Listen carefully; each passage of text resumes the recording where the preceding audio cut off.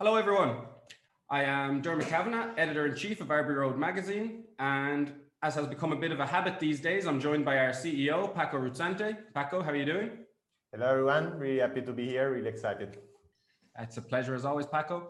We are more than a little bit excited today to be joined by Lorenzo Marsili. Now, Lorenzo is a philosopher, activist, co-founder of the European Alternatives. He's the author of several books, including Planetary Politics and Citizens of Nowhere. Lorenzo, thanks a million for joining us this morning. It's an absolute pleasure to have you. Hello, my pleasure. And hello to everybody following us today. Okay. So we have entitled this episode of the podcast Citizens of Everywhere, which is a bit of a response to your Citizens of Nowhere, which, as we know, is a response in itself. So before we get down to why we've called the episode by this title and some of the topics we're going to discuss, would you like to give us a bit of information about the European Alternatives, what the organization is and how it came to be? Yes, surprisingly for a pro-European organization, perhaps, European Alternatives was actually established in London just over a decade ago. And that might appear as a contradiction, but actually we always thought, and we always saw London as the most European of European cities, as in fact a European capital where all of Europe already resides. And the initial team of European Alternatives included people from virtually every country of the European Union, really as a testament of the potential of that city as a hub of European integration and certainly of European radical thinking. What we thought at the time was that there was an extraordinary gap developing between, on the one side, the increasingly transnational challenges that our societies are facing. We were just entering the great financial crisis of 2008 and onwards, obviously questions having to do with climate, issues having to do with migration, themes that clearly bypass the mental and material boundaries, the capacities of action of the nation state. And on the other hand, a complete lack of political and democratic spaces to act beyond the nation. So events were happening to us at a level at which we couldn't act politically. And so we decided to establish an organization that could make that point and try to work with civil society, with activists, with the cultural sector to try and foster a transnational citizenship and a transnational political modality. Which is what we thought was needed for us to really take back control over our destiny and future as Europeans. Okay, perfect. Paco, so we'd like to just give you a bit of an introduction to Arbury Road then, Lorenzo, because we see some similarities between the two groups. Obviously, there are some differences too. Paco, would you like to introduce our project a bit and maybe draw some comparisons? Yeah, definitely. Well, I think there are many similarities in the sense that Arbury Road is an online political magazine. And our idea is also to democratize the information and also an answer to, we believe, the challenge of today's politics and today's Europe. The idea is to, well, most progressive magazines are still at the national level, are still focused on a national dimension. Our idea is trying to create a European and transnational discussion. So in a way, doing a little bit of what you, Lorenzo, were saying, trying to contribute to the creation of a European progressive identity. And of course, we want to create a space for discussion. So within the realm of progressive policies, we like to have different opinions. We believe that really there is a need to unify European progressive to create a common identity which can help us in change this, in take back control, as you were saying, words that were used now by Trump, and at the national level. Instead, we need to create a European and global, I believe, citizenship and agency to take back control. One challenge, though, that we find a lot, that we are finding in our progress, I would say, is first of all, how to connect. One challenge that we are addressing, how to connect with people. So in your books, especially Citizens of Nowhere, for example, you talk about how there is this narrative built by right-wing politicians that the left and the internationalism is a little bit made by elites. And it's true, I believe it's really true that this is not true, like that actually ordinary people are becoming cosmopolitan, are becoming world citizens, have access to information, they have access to news from other countries, and they develop a sort of first European and then cosmopolitan identity. So in a way, they are not an economic elite, that's true. They are nonetheless, this is my impression, a cultural elite. Not in the sense of being smarter, of course, than other people, but just in the sense that they had access to different opportunities, simply stimuli, they were privileged in a way from a cultural point of view. So one of the challenges we are trying to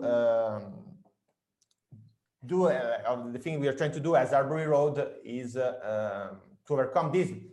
Like the first banal problem is English, for example. I studied in the UK for 5 years, and my English is far from being perfect. Many of the people we are trying to talk with don't even speak English. So I believe one big question that to which we are trying to answer, and that I think I would like you to have your opinion, is how do we connect with these people who in a way might feel this discussion we are having are really far from their life of every day? Yes,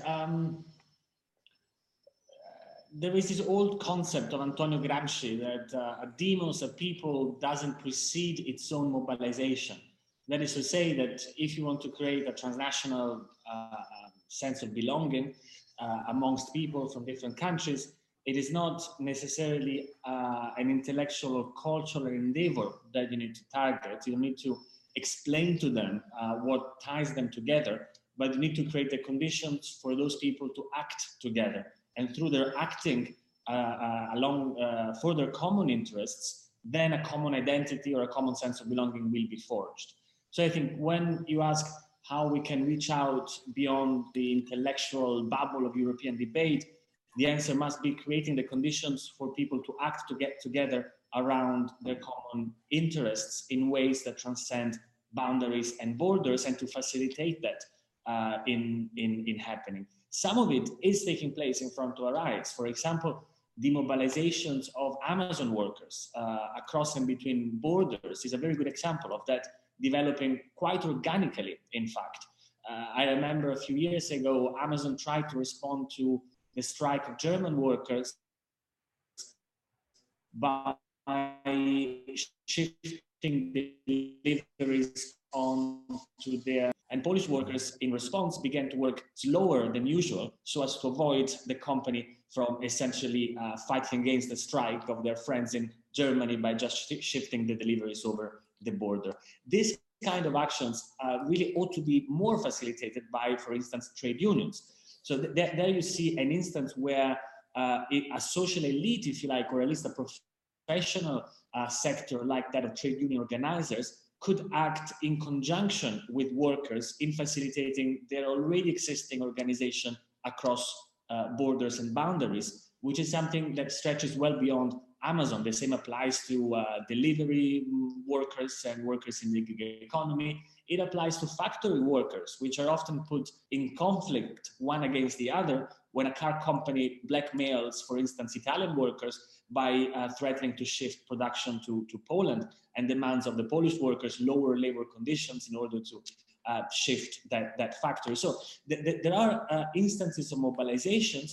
What I think is lacking is actually for the so-called intermediary bodies, in this case trade unions, to act in unison and to try and foster and create the conditions for that organization to become more structural. This is something that I think you see replicated in many other sectors. There is, for example, quite a powerful mobilization of young people across borders when it comes to the climate challenges. Friday for Future is a very good example of it.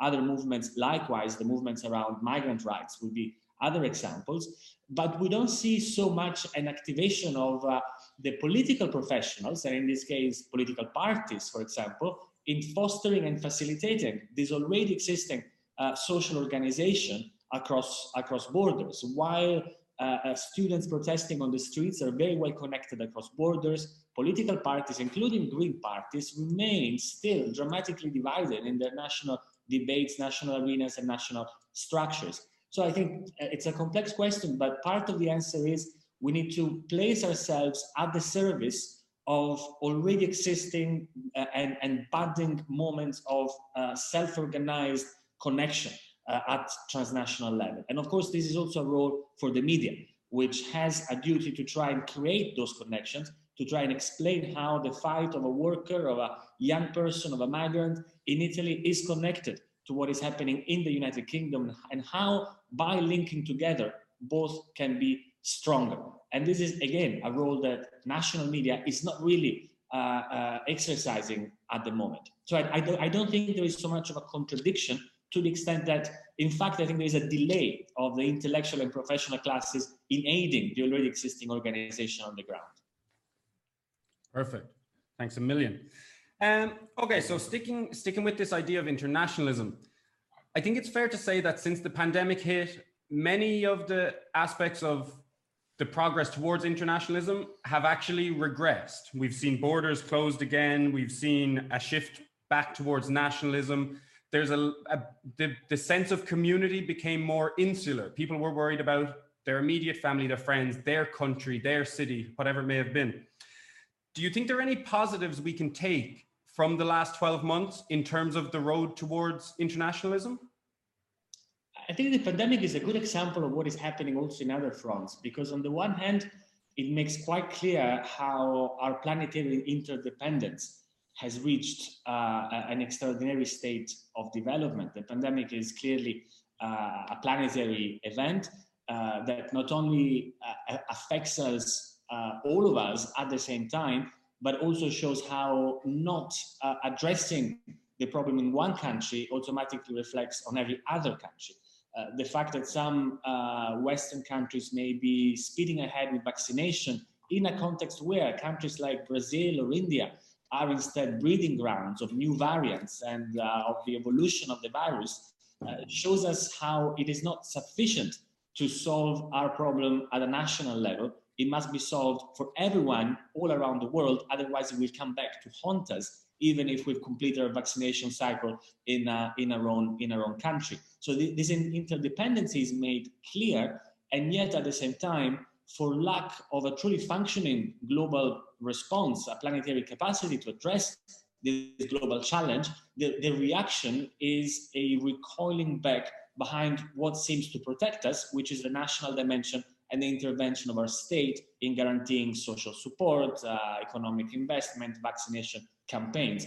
But this recoiling back in the bosom of the national state is an effect of the lack of truly effective planetary actions. It's because the UN is not working. It's because the World Health Organization is not working. It's because we don't really have a global plan for vaccinations and for the equitable rollout of vaccines that the nation state appears as the solution, whereas it is only a temporary solution for as long as a new variant doesn't come and break, as it will, our borders. And this is something that you see happening pretty much in every respect. We know that we can only address climate change at a planetary level, but because we're not doing that, then we recoil back into what seems to guarantee at least a little bit of protection, which is our local dimension, our national dimension. This is the contradiction that we need to break. And for as long, I believe, we will not have effective planetary policies to respond to planetary challenges, this will be a great breeding ground for nationalism.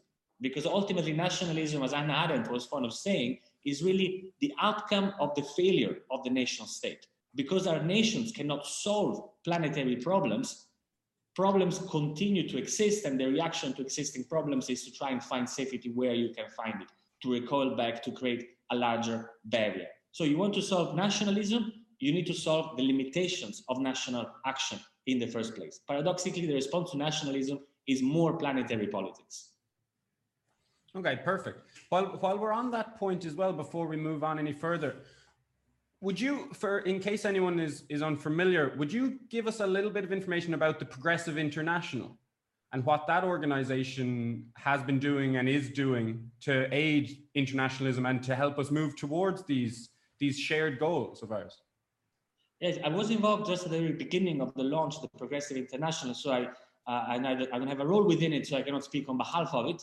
But what I can say is that it emerges from long discussions that were taking place within several groups, within European Alternatives, within DiEM25, within European political parties,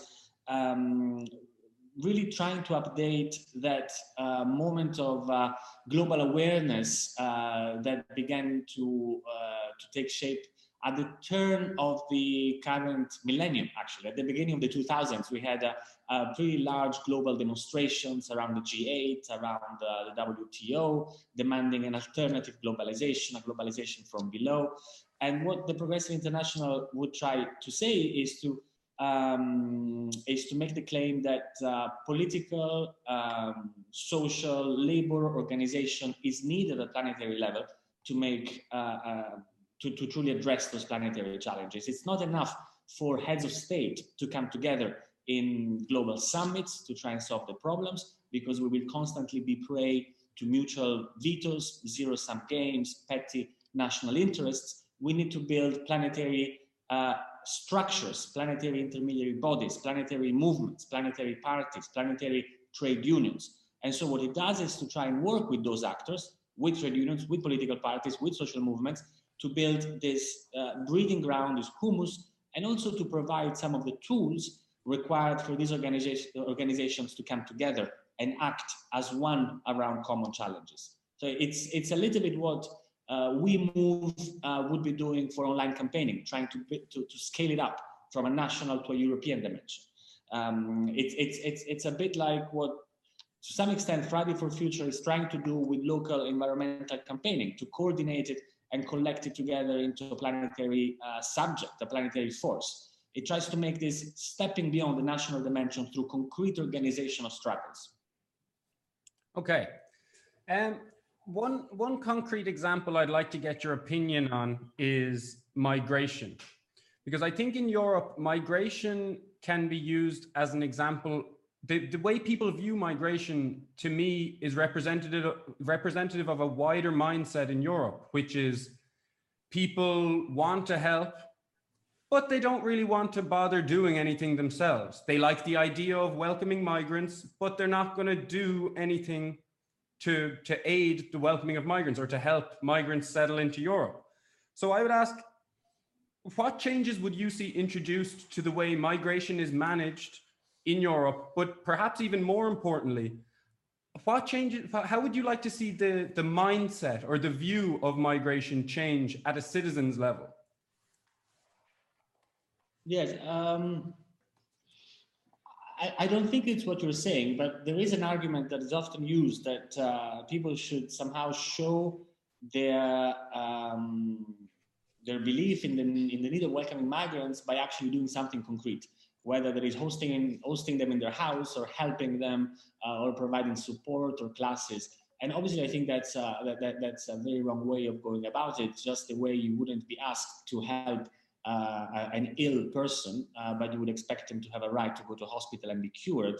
I would expect to live in a society where the state or the public body takes full charge in a way that is effective and humane of human beings in need of protection or integration, and doesn't relay this onto the shoulders of citizens. We need to demand a migration policy, not a charitable action on the part of citizens. But more generally, I think we are, there is a risk of missing sight of at least two elements. One is that there is really no migration crisis in the European Union.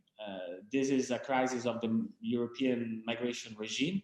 It is not a problem at all for a continent of nearly 500 million people to integrate even large numbers of refugees and migrants who demand a better life, who demand protection, whether from war or from extreme poverty. I don't think there is so much of a difference between economic migrants and refugees in this sense.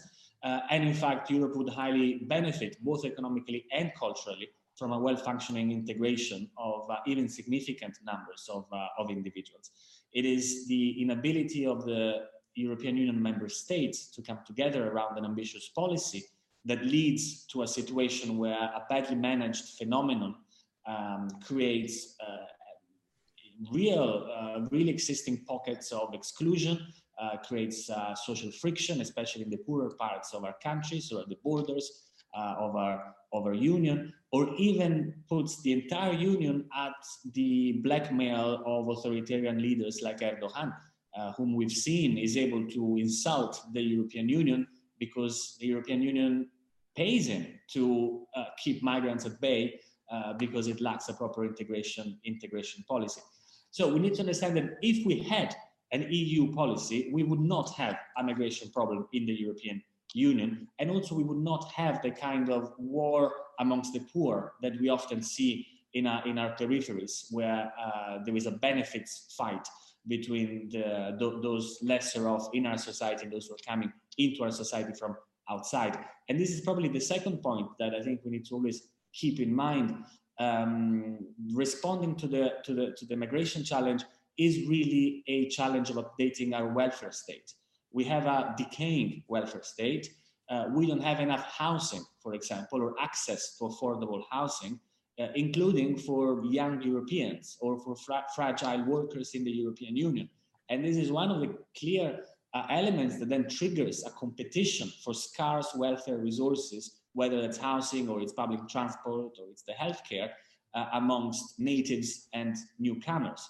If we want to really avoid this from happening, what needs to be done is to upgrade a welfare system that we've inherited from a century ago and make it work for the new century, to guarantee a right to housing, to guarantee a right to healthcare, to guarantee a housing to affordable and even free public transport. Unless we upgrade the social, what glues together our society, the great role of social cohesion that a welfare state guarantees, then it's going to be obviously difficult for such a society to integrate newcomers into it. So we need ambition at European level, and then we need to understand that welfare is what holds a society together, and a society that's held together safely and securely is also a society that is much more prone to welcoming and to be humane in its action towards the rest of the world. Yeah, I definitely agree with that. Because I'm glad you touched on a couple of points there that I wanted to raise, which is, so speaking from a more personal point of view, from my generation friends that I speak to, there's a real feeling of pressure of not being able to, not survive, we can survive, but we're on course to be the first generation poorer than our parents, for example. And I do feel, and I see it amongst friends of mine who, they share our beliefs, they share our ideologies, but they're worried, and it's a justifiable worry, that they won't have enough money to provide for their family, maybe their parents. Most of us don't have enough money to even think about starting a family, you know? So I do definitely agree that until we solve some of those structural problems, social issues are going to continue, and there will be stigmatization of certain groups and certain people, even though there absolutely shouldn't be. So I'm glad you mentioned that. Go ahead, Paco. Yeah, no, definitely. Just to jump in to this, like in a way, it's a bit of even I see it as a divide et impera, like divide and conquer, where like because people have this problem, like because they feel their own lives are difficult. There is this sort of the neoliberal system, and the elite put you like in this position where you're against the migrants rather than seeing that we are all part of a unique group who is basically suffering from the current system. And on this, I have another question for Lorenzo, which is also a reflection a little bit, like in the sense of what is the role of the European Union more in general. You say a lot that the goal is not to get a supranational state. A supranational state, though a federal state, let's say, could be, though, at least at the moment, a first important step, both in the sense of, for example, applying a European welfare state, what you were mentioning, but also I believe, and we as Arbory Road believe, being a sort of model for the world, because in this moment, in any case, the Europe with all its flows is probably the most social, the most sustainable moment we see. Big changes needs to be done, but it's still better than American capitalism from one side and the lack of freedom probably that we have in other countries like China on the other side. So what do you think could be this a step towards the evolution, towards the creation of a global governance? Yes, exactly. It's funny because you were mentioning, Dermot, before that this is the first generation that is being lesser off than their parents, which is true, but it's highly paradoxical if you think that there is much more money than during our parents' generation around. There is much more productive capacity than there was 30, 40 years ago. So the question is, where has the money gone? There is, in theory, a lot more capacity for everyone to lead a better life today than there was 30 years ago, and yet this is not happening. Something must have happened, and possibly that's got to do with the concentration of wealth towards the top.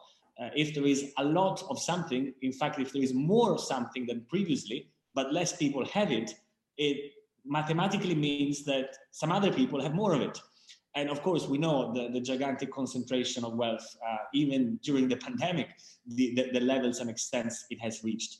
That's where I think the European Union, also as a metaphor for global governance, really can come in.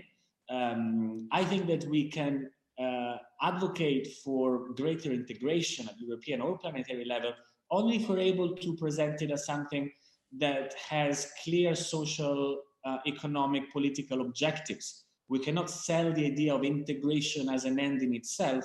It needs to show that it can address problems that the nation state is unable to solve. And when it comes to the concentration of wealth, that is very clear.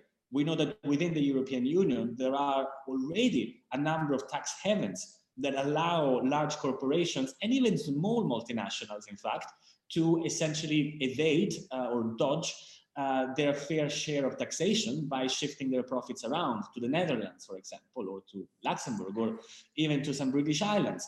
And that is a scandal. And that is happening not because there is a European Union, but because there is no European Union when it comes to taxation. And that enables nation states to essentially perform a beggar thy neighbor approach that reduces the income of the vast majority of our countries at the benefit of taking the crumbles for small countries like Ireland or the Netherlands. If there were a common European taxation, we know that we would recuperate gigantic resources. For Italy, for example, the estimate is 20 billion euros extra a year in tax income. That obviously adds up to a lot of money when you scale it up to the entire European Union that could be used to finance, for instance, a European welfare state. So making a clear equivalence of fiscal integration in taxation within the European Union in order to have the resources to construct a European welfare state is a kind of demand that goes in the direction of what we need to be able to say if we want to foster closer integration between countries. That is also a metaphor, obviously, for more global or planetary issues, because taxation, we know, demands also global minimum tax, which the Biden administration is actually now beginning to talk about and put pressure on. But it's obvious that if we cannot demonstrate as the most integrated continent in the planet, as the greatest experiment in economic, political integration, if we cannot demonstrate that we cannot do it, then it's going to be very difficult to try and justify it happening at an even larger scale. So I always say that Europe is a metaphor for the world to come. If we cannot make it work in the most integrated continent, it's unlikely to work at planetary level. If we can show that coming together, that moving beyond our national boundaries, we can actually seize back, for instance, the great wealth that's been accumulated in few hands and redistribute it, then that will be a great example of what can be done also at planetary level. But this is why I say that European integration needs to be advocated through divisive political demands. We need, as Albury wrote, I think, also is probably believing in a progressive Europeanism. We need a progressive transnationalism, not an end in itself transnational integration ideology that very few people are going to buy. That's absolutely brilliant. Perfect. Very insightful. One thing I also want to ask you about, Lorenzo, and I think this feeds into your own unique experience, is that I've been reading about your ideas of combining certain aspects of European culture with Chinese ideology, maybe Chinese philosophy. This to me is an extremely interesting idea. Would you like to explain to our listeners, maybe who haven't heard anything or read anything about this, what the basic idea behind it is? Yeah, philosophy more than ideology. Chinese ideology is Sorry, that's my mistake. No, I guess two things to say on China. I mean, there will be a lot of things to say in China, but one more general. I think there is a certain ideological laziness in Europe in particular in relating to China. Of course, we relate economically in terms of human rights, although not so much because of personal interests, in terms of trade policy. But China is also a great factory of ideas beyond being a great factory of goods. There is quite a vibrant, although clearly now suffering by the authoritarianism of the Xi Jinping administration, but it's quite a vibrant intellectual scene in China that we are not connecting to. This is explainable through language differences, historical differences. Europe obviously has been much closer to Africa than it has to China, which was never fully colonized. It maintained its own independence in parts. But it's, I think, a great danger if we're heading towards a planet where China is going to have a leading role. It already has, with a lack of people-to-people contact, with a lack of intellectual, social, political debate and connection between the two spaces. Because then the risk of portraying China as this giant that is in competition with us, as eventually an enemy that we need to compete against, that becomes blurred into an indistinct aura of danger and loses the human touch of an other who is like us, can lead to pretty aggressive policies at some point in between countries that don't really have a connection between their populations. So I think it's important that we try to work also at media level to try and build those bridges between European and Chinese civil society. And the kind of discussion, to get to the second point, that China is having are interesting because China is a country that managed to escape the neoliberal trap of privatizing everything, copying the IMF guidelines and the Washington consensus demands to open up their markets, so on and so forth, that made developing countries actually never develop. And it managed to, thanks to its large market, have a very different development model that actually led to the greatest uplifting of individuals in recent history. We know that almost 80% of the so-called benefits of globalization have to do with the fact that hundreds of millions of poor Chinese farmers have become middle-class consumers. So there is something interesting in that story. It tells us about the limitations of our own neoliberal economic model at home and abroad. And it also leads China to think very much in global terms. It's clear that China has an ambition of reshaping global governance, of transforming the way that the planet works. That is probably not necessarily thought about in very progressive terms. It's thought about as an aggrandizement of wealth and power of the country, but there is also an opportunity there because the global model we have is failing. The planetary organization that we've inherited from the last century is collapsing in front of our very eyes. And there needs to be a global conversation on how we update very outdated global institutions and practices that we inherited from colonialism, from World War II, from the institution building of post-war reconstruction, the United Nations, what then would become the World Trade Organization, the IMF, so on and so forth. So we need a planetary organization on how do we run the planet together once again. And that conversation can take place and must take place with a country such as China, which, to close, actually has a long history of intellectual debate about governing the world. Something that you probably were hinting at is this concept of Tiansha, which I mentioned in this latest book, Planetary Politics, which is a 3,000-year-old Chinese concept of managing the world, managing the planet as a common social, political, economic community.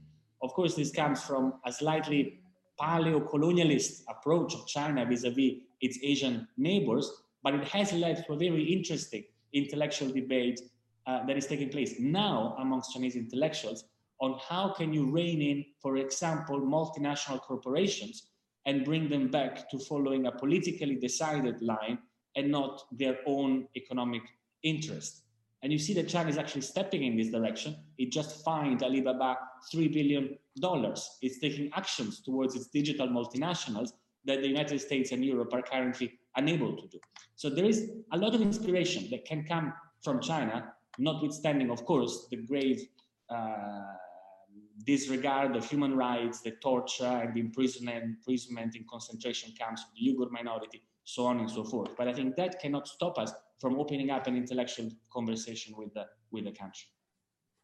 It's fascinating. I think you're right. China does get, certainly on people maybe who just haven't read into China or haven't looked beyond the human rights abuses, it gets painted with that one brush down to the decisions of a few people who happen to be leading. We're running a bit short on time. Paco, do you want to go for the last question there before we wrap things up? I perfectly agree on the position of China. I think I perfectly agree on the position of the European Union. I think, well, to close, perhaps we can close from the origins. So like we both, Arbery Road and European alternatives, as you were saying, are connected to the UK in a way, which is in a way the real failure of the European Union materializes in that year in the UK. I was there during the campaign. And of course, symbolizes all of what we're talking. I will attach a little bit to the concept of, since you're quoting Gramsci, who of course is a big inspiration for us, of cultural hegemony, perhaps, to talk about exactly this. Like, so the last point is the concept of cultural hegemony means that the elite is able to create a culture which appears as the natural state of things, like common sense, while it is not. So, for example, as Lorenzo was saying before, there are not enough resources. No, the resources there are here. Like we have more resources than 50 years ago. They are just accumulated by elite, and not redistributed. And at the same time, the UK, where the real example of this, like Brexit campaign, is the one, like Brexit in general, is a thing that will affect most of all common people, and while privileged elite are able to exploit Brexit to enforce neoliberal policies, basically, and this is already happening. So my question is a little bit how we dialogue a little bit with how we subvert this thing. You already answered partially to this, but like in concrete terms, how we talk, for example, with people in the UK and hopefully make them rejoin one day the European Union. At least this is my hope. And more in general, how we make people understand that actually things that they think are in their interest are not. Like, it's a really complex question. It's a really complex thing to do, in my opinion.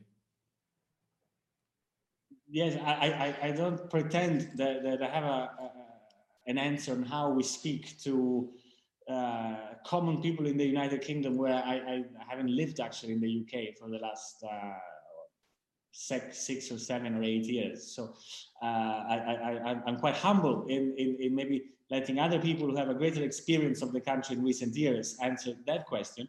But what I think it's interesting to think about from both the UK and abroad is what is a progressive European policy in the UK today.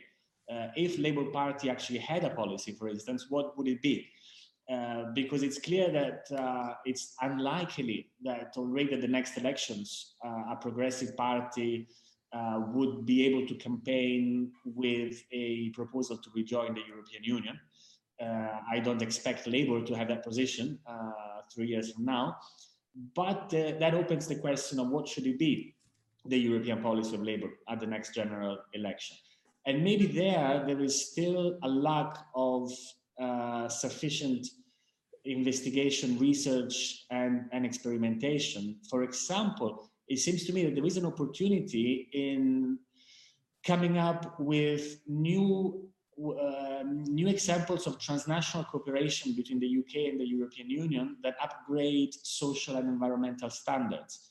We know all the conversation around the common market and the alignment of regulations in the UK and the EU as a premise to keep trade flowing between the two spaces.